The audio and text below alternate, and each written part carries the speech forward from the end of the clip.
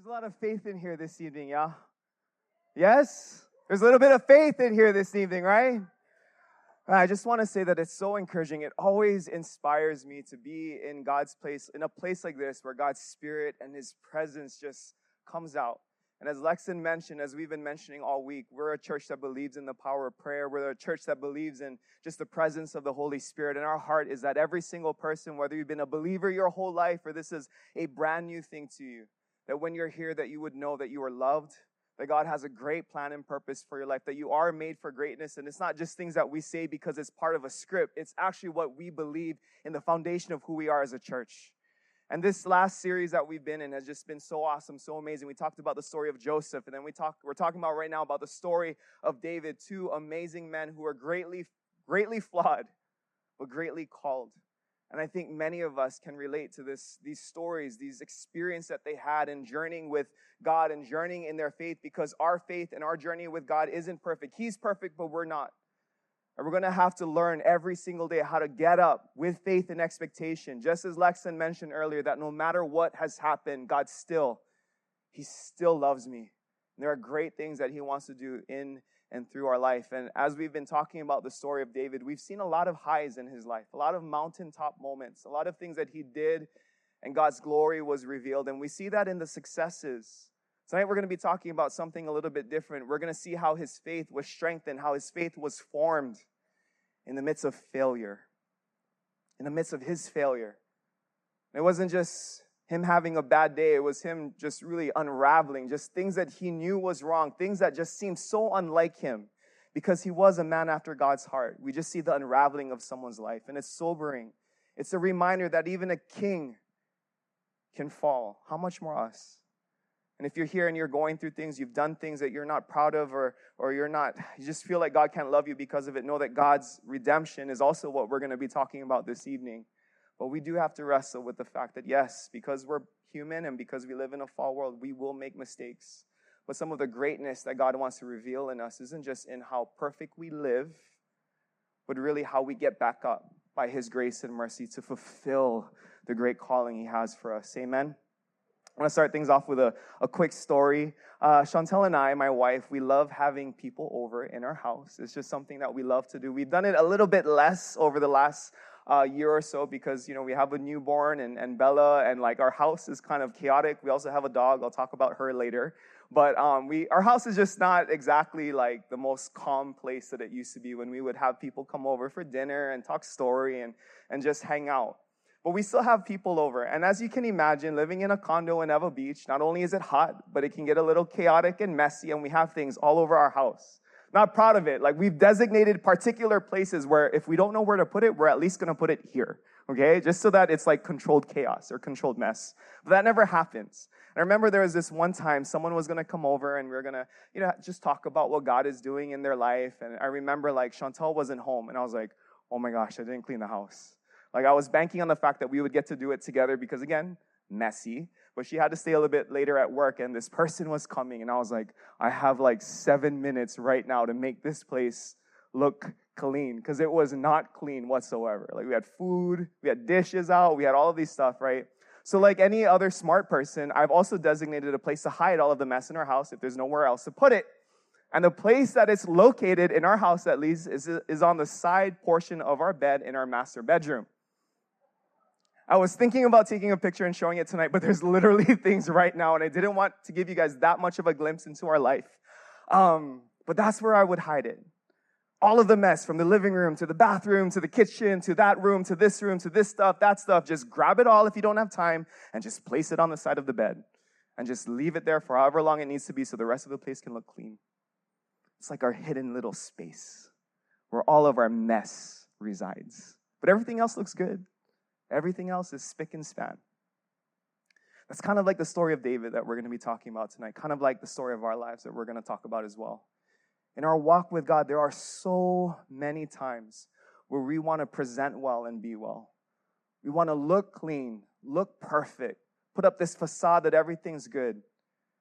But in the reality, all we've done is we've just hidden all of the mess in that side corner of our room, or maybe the side corner of our soul. And we think that that's just us protecting ourselves.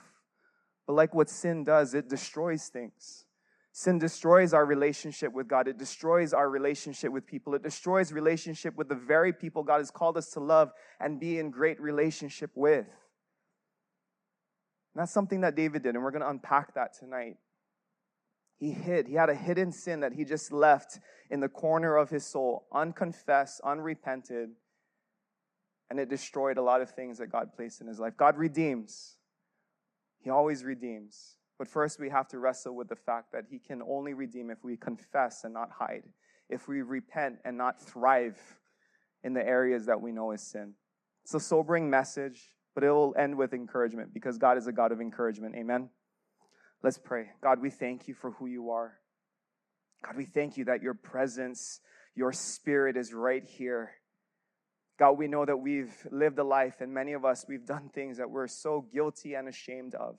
And then we read stories in the Bible or people in the Bible, and we're like, man, like they were so perfect, so amazing, I can't relate. But God, the story is full of broken people that God would redeem and restore for his glory and for our good. So I pray that we would remember, Lord Jesus, that your grace is made new. Your mercies are made new every single day. And as we look at the life of David, I pray that we would learn that we can't let our guard down. There's a very real enemy out there who wants to steal, kill, and destroy. But there is a very real God that wants to position us for greatness. That's the constant tension in our life. So Lord, we choose today to not live in the hidden areas of our souls, but Lord, may we learn from your word the freedom and the victory, the redemption that comes when those things in the darkness come out to light, Lord. It's the safest place to be in your presence, and may we all experience your presence tonight. In Jesus' name we all said, amen. Turn to your neighbor, tell them, God loves you. Turn to your other neighbor, tell them, God loves me too.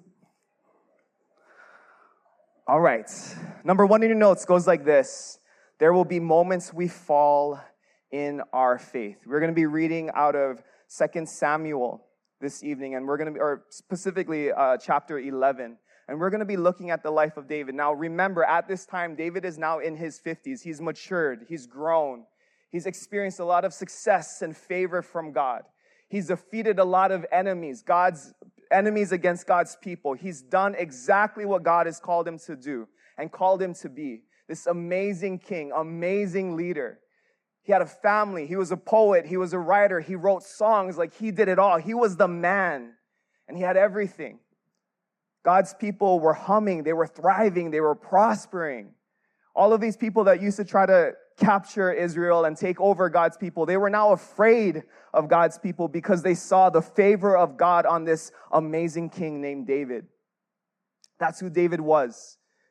And that's like how many of us are as well. We experience success in life because we're in the will of God, because we're seeking after God's kingdom, because we're reading the word, because we're praying, because we want God to move. Like, there's just this innate desire in us to serve and honor God, and that humility is what sets us up for success. Because we know it's not about our success, it's about God's will being done in and through our life. That's how David lived. But now we're going to look at the specific moment where David forgot about the desperation and the urgency and the importance of his calling, and he shrinks back. And we've all done that if we were honest with ourselves. We have highs with God. We have mountaintop moments. We see God break through, come through, and we just want to live and praise God forever. And then just 1 week later, 1 month later, 1 season later, 1 circumstance later, that fire and that passion dwindles, and we're like, God, where are you? Why is this happening? Where is your presence? And it's not God leaving us, it's us leaving God. That's what David experienced. He should have been out there battling alongside the military and the army, but instead we find him at home. Something that just wasn't his MO. And that was actually the beginning of his fall into temptation and sin. 2 Samuel 11, 1-5. In the spring of the year, the time when the kings go out to battle, David sent Joab, who was a military leader at the time, one of the best, and his servants with him and all Israel. They ravaged the Ammonites. The Ammonites were one of the people that always wanted to be enemies and go against God's people, and besieged Rabbah.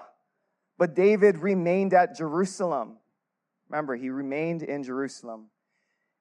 Then it happened late one afternoon when David arose from his couch and was walking on the roof of the king's house, and he saw from the roof a woman bathing, and the woman was very beautiful.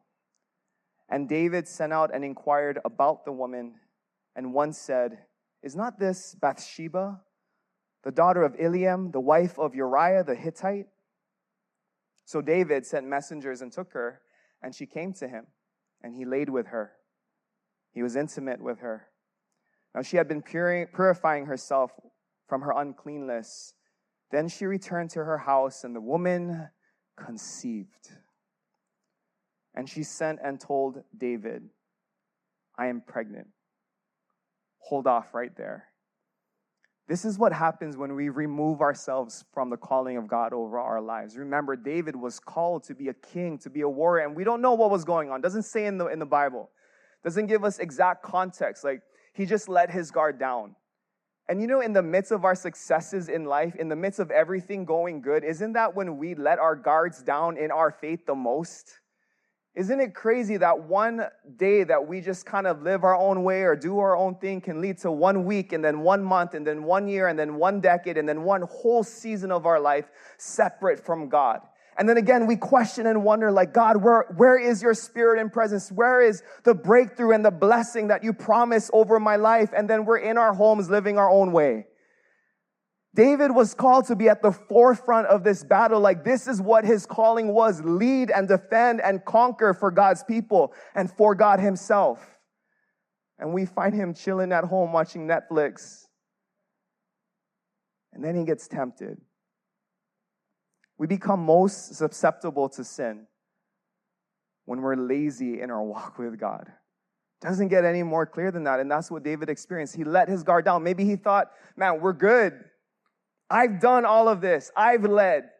I've conquered. I'm successful.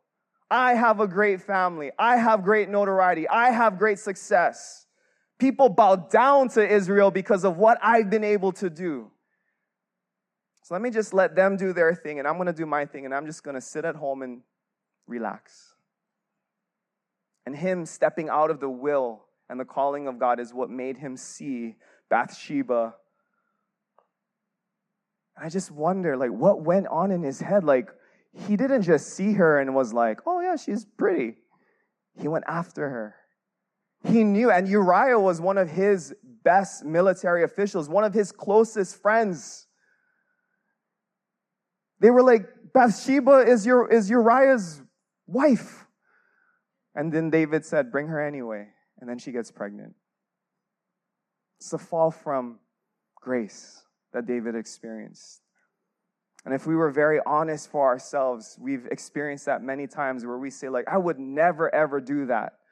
I would never, never, ever go back to my old ways. I will always follow God for the rest of my life. And those things sound so great. But again, when we step out the presence and the will and the calling of God the same way that David did, we are susceptible because we live in a fallen world with a very real enemy that wants to derail us from God's plans and purposes for our life. So this message isn't a message to condemn. This is a message that's supposed to open our eyes and enlarge in our hearts to the reality that we must always be desperate for God. It just can't come in a Seek week as a church where we're praying, believing, reading our words, fasting. Like, that can't just be a posture of a week. That has to be the posture of our life. There's so much great things, so many great things that God has done time and time again to prove to us that He's faithful and He's good and that His ways are the best. But just leave it up to us to make the blessings of God and then make it into our own thing. And our own thing always becomes a mess. That's just the reality of it. And many of us, myself included, we are living in our mess or the consequences of it. God redeems. That's going to be the common theme throughout tonight. So no one should leave here feeling condemned or feeling like all is lost. God redeems. But it comes from the posture of our heart. We're going to go back to David. He actually makes things worse. So Uriah gets pregnant, and now he tries to cover his sin up. He's trying to cover up the mess. One of the things that he does in 2 Samuel chapter 11 is he tries to throw this huge party. Hey, we're successful out there. We're about to defeat the Ammonites. Call back Uriah. Let's get him drunk. Let's get him to drink, and let's send him back home. This is actually what happens. You can read through it. And he basically sets up this moment where Uriah could sleep with Bathsheba, therefore covering up the fact that this baby that's in her womb isn't his, but it's Uriah's. And then Uriah's like, no, I'm not going to do that. Thank you for the opportunity, but I have a calling to fulfill. My calling is to defend this nation and defend you. So Uriah, being the righteous man that he is, he goes out and he's not willing to come back for that. And you would think that would be enough for David, but it gets even worse than that. He calls to Joab, and now he begins to set up this moment where Uriah would die. A sure bet that he would lose his life. And what he concocts is Joab sending Uriah to the place where the most valiant men of the opposing Ammonites would be. The best warriors, the best leaders, the most savage in war. And he says, Joab, put Uriah on the front lines of that. Basically ensuring that Uriah would die. Therefore, allowing the mess of his sin to be covered up. 2 Samuel 11:14-17. In the morning, David wrote a letter to Joab and sent it by the hand of Uriah. In the letter, he wrote, set Uriah in the forefront of the hardest fighting and then draw back from him, that he may be struck down and die. And as Joab was besieging the city, he assigned Uriah to the place where he knew there were valiant men. And the men of the city came out and fought with Joab, and some of the servants of David among the people fell. There, in 5 words, Uriah the Hittite also died. The reality is, if King David was caught and Bathsheba was caught in their adultery and in their sin, they would have been stoned to death. That was one of the consequences of the Old Testament and the law at the time. That's what even King David would face. And you can see how he's now trying to cover up. Like from the very beginning, he wanted to cover up his sin. And we're kind of like, man, like what's up with that dude? Trying to get someone drunk and like hide all of that. Like this isn't like reality show TV, right? Like this is the Bible. Like this is actually happening. And it just gives you a glimpse of the humanity that we live in. Like we are fallen, broken people, which just makes the perfect Son, Jesus, that much more amazing. And we'll get to him as we close tonight. But there's so many times, right? We try to cover up our sin. We try to blame other people. We try to blame other circumstances. We try to just make a way for us to not be the one that's responsible. But at the end of the day, we are. What are those areas in our life tonight? Those areas of anger, those areas of lust, those hidden things that we just put on the side, the addictions that we give into, the people that we hurt in private, that we say, let me just shove all of that to the side of my bed. And let me just make like everything else is okay. That's going to come back one day. David's decision didn't happen overnight. There was probably a track record of him kind of just ticking a little bit farther and farther from the presence of God and the calling of God. We've all been there. I said I was going to talk about my dog, Macy, so here we go. We have a dog named Macy. If anyone wants her, let me know. She's crazy, okay? Lab terrier. She has too much energy for an 800-foot house or square foot house. It's way too much energy, okay? But we got her because Chantel saw her and cried, essentially. And I was like, okay, yeah, we'll buy a dog. And then we bought her. And, I remember, like, loving I've always grown up with pets, and I've always grown up with dogs. And I was just kind of like, oh, man, like, this is going to be so awesome. Like, we own a pet now, and this pet is going to provide us, like, happiness and joy, and it's going to be someone that we can turn to when we're having bad days, and da-da-da-da. And then I realized, like, man, like, it's a lot of work, like, having a pet. Like, here I am, like, cleaning up after its poop, and cleaning up after its pee, and then feeding her, and then walking her, and then cleaning her paws because our rugs are white. Like I am going above and beyond for this pet. And then it hit me. We're the pets. Like, isn't that the crazy thing when you own like a dog or a cat or maybe even a goldfish, but mainly like a dog or a cat? Like we think that we own the pet, but when you look at the relationship, the pet owns us. Right? She tells me when she's going to poop. I have to drop everything so that she can poop. When she poops, I pick up her poop. I throw her poop, and out of courtesy, I wipe her poop. But, like I do my job. She wants water, I give her water. She wants to eat, I feed her food. She wants to go for a walk, we go down 3 flights of stairs just to give her a walk. And then what does she do? She pees and poops and I have to clean it up all over again. She barks, I tell her to be quiet, and then I say, good job for being quiet. Right? And I thought about this one day, and I'm like, oh my God, like, Macy is like sin. We think we own our sin. We think that it's to our beck and call. We think that we have control over our sin, but in the reality, our sin controls us.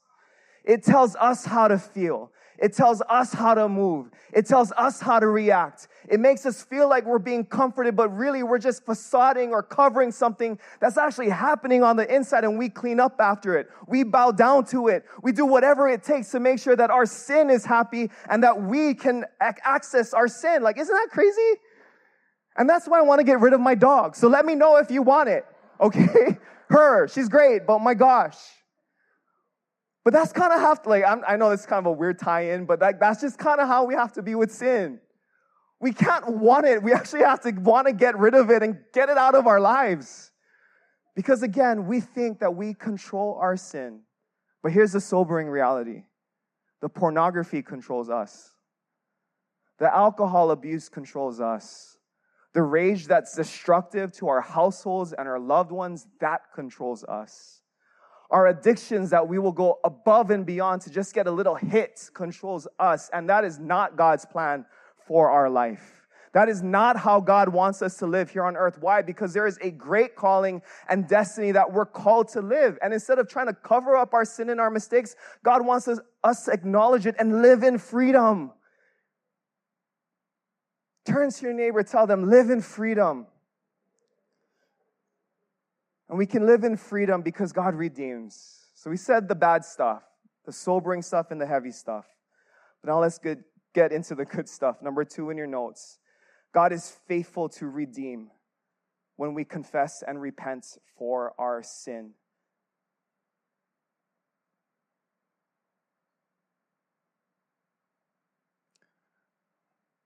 Confessing and repenting of our sin means to acknowledge it. We live in a day and age to be fully known and fully loved just doesn't seem possible, right? If I share what I'm going through, if I share what I'm struggling in, then I'm going to be looked down on, I'm going to be judged, I'm going to be condemned. I've experienced that out in the working place, in my life, with my family. Why would I want to experience that before God and then experience that before God's people? We're conditioned to not want to repent and confess of our sin because we're conditioned in the day and age that we live in that confessing our weakness is actually a sign of our own weakness, but it is not. It is one of the greatest, most freeing strengths that God wants to bestow upon his people so that we can be redeemed by his grace and by his mercy, by being honest and open with God. Confess and repent. Confessing to acknowledge to God and to others what you're going through, and then repenting, meaning turning from it. Before repenting, we're turning to the sin, but repenting means we're turning away from it and we're not going back. We can't do that on our own. We can do that by God's grace. And one of the most freeing things that we can experience is when we acknowledge that before others. The prophet Nathan was the prophet essentially assigned to partner with David.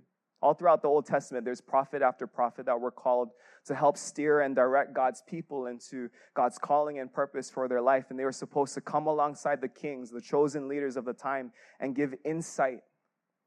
Now Nathan finds out from God, because God obviously wasn't happy with what David was doing. He found out from God, and now Nathan is going after David.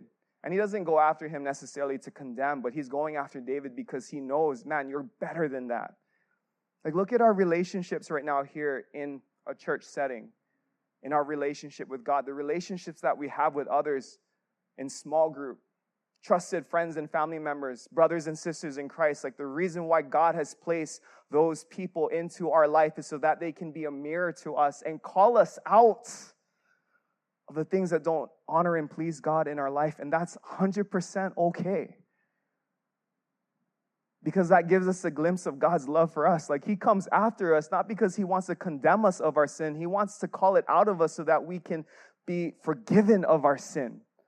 It's powerful. And again, Nathan has this moment for David, and who knows what would have happened if Nathan was like, man, like, this is King David, though. I ain't going to do it, God. Like, I'm just going to chill and watch Netflix on my own as well. I am not confronting King David because he's the man. Some of us, we know of people that we need to confront in love. And yeah, that could cause some disruption, that could cause some heartache, that could cause some situations and circumstances. But if you love them, we'll confront in love and we'll call it out. One, so that they can repent and confess and live in freedom. Check out what happens in this relationship. So Nathan talks to David about what happened, and he calls it out. Why? In 2 Samuel 12, 9-10 and verse 13. Why have you despised the word of the Lord to do what is evil in his sight? You have struck down Uriah the Hittite with a sword and have taken his wife to be your wife and have killed him with the sword of the Ammonites. Now therefore the sword shall never depart from your house because you have despised me and have taken the wife of Uriah the Hittite to be your wife. This is God. This is what Nathan is saying about God, speaking to David. Then David says to Nathan, yes, I have sinned against the Lord. And Nathan said to David, the Lord also has put away your sin, and you shall not die. Whew. David comes clean to Nathan, and he's immediately met with the grace of God. Because someone went out of their way to tell him the truth. Tell David the truth. Hey, you got to come out of that sin. You got to come clean with what you're going through. One of the most sensitive topics in my life when it comes to my walk with God is my family. It's very clear, very open, very honest with all of you. I grew up in a broken home. Had a lot of bad relationships growing up with family members. And I love my family to this day. God's worked a lot through that. I'll share about that later. But it was rough growing up. And for most of my childhood, I was okay with that. Like, I was okay with not having a good relationship with my dad. I was fine with not having a relationship with mom or a relationship with my sister because that's actually helping me live. Not having to put myself in vulnerable places or have relationships with people that could hurt me the most, like how it's been, even if they didn't intend it. That's how I received it. That's what I experienced. If I could just protect and guard myself from those relationships, then I can survive. I can live. I can go about my day. And that was most of my walk with God. I remember that there were years where I would go just durations of time worshiping God on Sundays or Fridays when I was in youth service. And I would be encouraging all of my classmates or my teammates to come into relationship with God and experience his love and mercy and come to church and learn how to pray. And if you ask people on campus at Pearl City High School, what was this guy about? They're like, Jesus and school. Like, that's just two things that people associate with me. Jesus and schools. People said I also hug trees, but that was not true. Like, just because you love Jesus doesn't mean you hug trees. Don't say that about Christians. Okay, so anyway, all of that to say that there was this hidden part of my life, and that was the brokenness of my relationships with my parents and my sister. Because I could do all of the things out there, but when I would go home, I would just go straight to my room. I would stay out later to do more Christian things just so that I could come home when my parents or my sister would be sleeping so I wouldn't have to interact with them.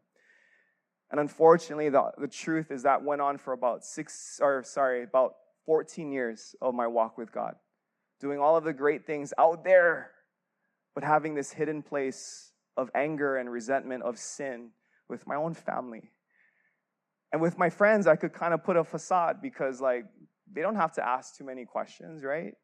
Like at church, my family's not there, so no one's going to have to know about the fact that we just fought for 2 hours straight at home.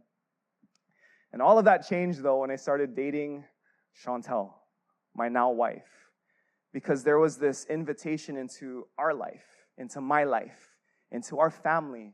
And of course, we would spend time at our house, watching TV, just connecting and building relationship. And one of the most painful things that she told me, maybe 2 months into our relationship, was I remember she was like, hey, can I just ask you a question? And I'm already like, oh no, what is this question going to be? Did I not open the door for you in the car? Did I not excuse myself over dinner? What is this conversation going to be? And she said, if you know my wife, she's the most quiet but most profound, just human being that I know. And she kind of looked me in the eyes, and she's and we were playing Jenga at the time. That's just what we did. We played Jenga. It's weird. But she looked me in the eye and she's like, why is your relationships with your family the way that it is? And I remember in that moment, like, I was like, okay, how can I cover this up? How can I make up an excuse? How can I just hide it, put it away, or conjure up some kind of way for her to believe a lie that everything's okay and great? It's just, this is just what you see or what you've witnessed. And I remember it's kind of like that Nathan and David moment. It caught me so off guard, but it was done in such a way with so much love, but so much truth, so much desire to help, but also a desire to see God move too, that I just began to cry and weep. And I was just like, this is just how it is. And that is not how God wants us to view the broken areas of our life. It's not supposed to be, it's just how it is. This is just how I am. This is just how it's going to be. This is just how it's supposed to. Like, I know that God wants to change that perspective and mindset of all of us tonight. And the reason why I could begin to confess and repent of my hatred and my unforgiveness and my bitterness and my resentment towards my family is because someone I was close enough into my life to say that there's something wrong about that. Who are the people in your life that you're inviting in to have those conversations with you? Hey, bro, like, that attitude, sister, that habit, it's not going to glorify and honor God. You actually need to confess your sins, repent of those sins, turn to God, and run from those very things. Who are those people in our life today? For me, it's the leaders of this church, the pastors that have just spoken into my life, people like Pastor Billy. On a weekly basis, it's my small group. One of my small group members is right there, and I keep looking at Phil like it all evening because you're right there in your red hat. But we meet every Friday in our small group, and we're just open and honest with one another. It's crazy. One day, someone in our small group talked about not doing the dishes enough at home, and that night they did the dishes, and their wife was like, why are you doing the dishes? And we're like, you did the dishes! It wasn't Phil, right? But we haven't just talked about doing the dishes. We've talked about real life things. Areas in our marriage, areas in life, the sicknesses and disease our family members are going through, the pain and the heartache we're going through. Well, those have become safe places. My relationships with people in this church, the relationship with my wife, the relationship with close friends that I've been open and honest with, the relationships with my small group. It's scary to confess and repent of your sins before God and definitely before other people because there's always that possibility that you will be judged. But what I've experienced in this church time and time again, and God time and time again, is that I have never been judged or condemned. I've always been lifted up by His grace and His mercy and His goodness. And I can just account for 18 years of my life experiencing that every single day. And that's a gift from God that He wants to give every single one of us. Amen? Yeah, come on. James 5:16. Therefore, confess your sins to one another and pray for one another, that you may be healed. The prayer of a righteous person has great power as it is working. And I just want to say one thing before we bring things to a close and we go to our last point for tonight. There is so many things that we think people can't understand, or people wouldn't want to hear, or they would abandon us if we did. But again, like, that's not who God is. That's not who the church is. And I know for a fact, some of us, we're wrestling with things, maybe even decades worth of our lifetime, like I did with my family. God does not want us to just think that's just how it's supposed to be. He wants to bring redemption and grace, and He wants to bring life to those dead areas of our life. Well, it first starts from us repenting by confessing. Last point in your notes, number 3. God's love, everyone say love, and grace, say grace, lead us back to our calling. God's love and grace leads us back to our calling. There's a lot that we can summarize from the story of David, but that moment that he had with Nathan was one of the most powerful moments. There are consequences to sin. That is the unfortunate of things. There's the consequences of sin that have affected our life, things that we've done, other people that have done to us. David himself experienced those consequences. This child that he had in adultery, this child passed away. That's what happened. And he prayed and he mourned of the passing. David experienced a lot of heartache, having to come clean and be open about his sin. But there was also God's redemption right around the corner. Some of us feel like if we're open and honest with God and we confess and repent of our anger or our lust or our addictions, we think that he'll leave us or others will leave us or we can't fulfill the calling of God. But this amazing thing about what happened to David, it was this very thing that humbled him, brought him back to the heart of God, and allowed him to fulfill the calling of God over his life for the rest of his life. And God also blessed him and Bathsheba with a son. 2 Samuel 12:24. Then David comforted his wife Bathsheba and went in to her and lay with her. And she bore a son, and he called his name Solomon. And the Lord loved Solomon. What we know about Solomon was he was the next king. And he wrote a lot of great scripture in the book of Psalms. Great leader, amazing man, and he came out of the promise over David's life that he would be not just a great leader of his generation, but his leadership would transcend and translate to other generations, and it came through Solomon himself. Our God redeems, amen?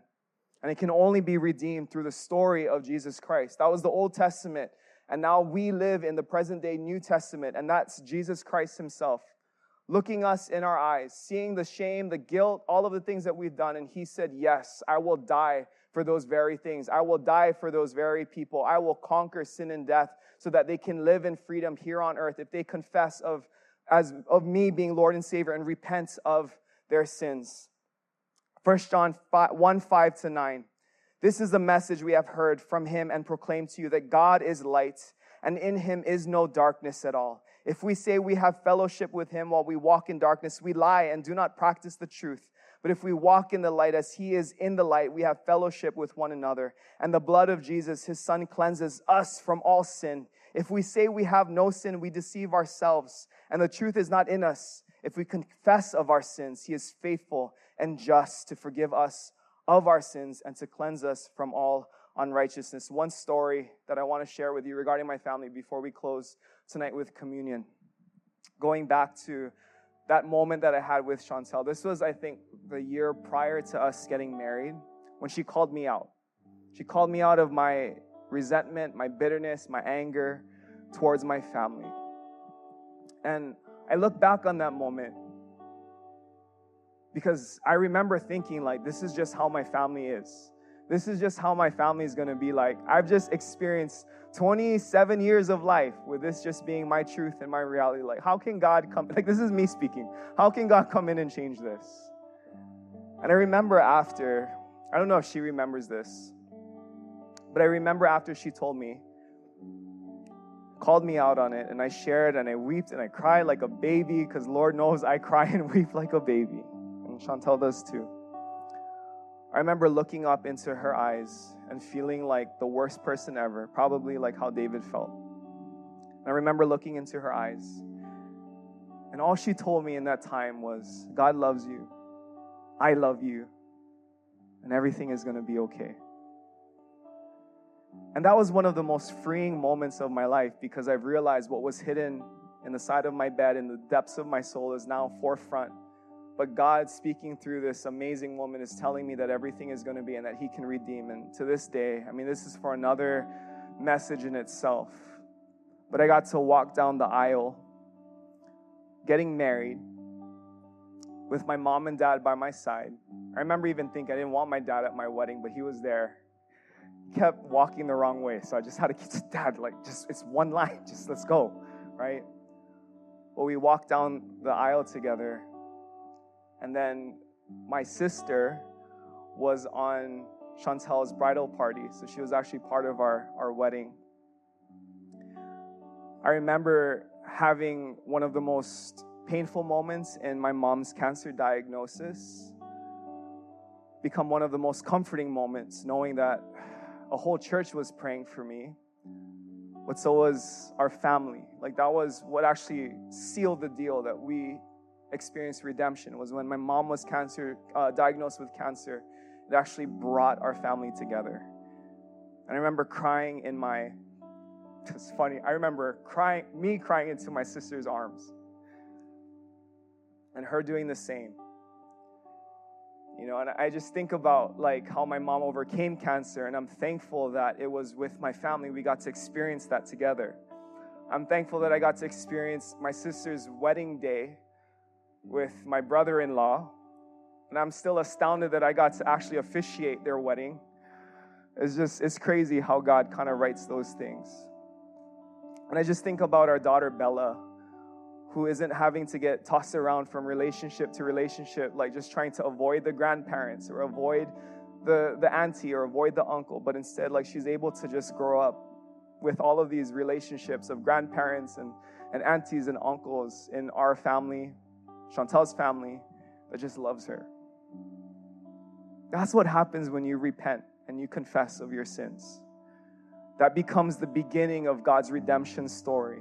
It took me almost 14 years of my Christian walk to get to that point. And I've had to repent of that. But the last 4 years and the continued years that I'll be able to experience, man, nothing will come close to that. What are those areas in your life tonight that are hidden on the side, that are hidden in your soul, that you say, God, that's just how it is, and we try to cover it up and cover it up? Those are the very things as we go into this time of communion and response that God wants us to come forward with so that the healing process can begin and the redemption story can start.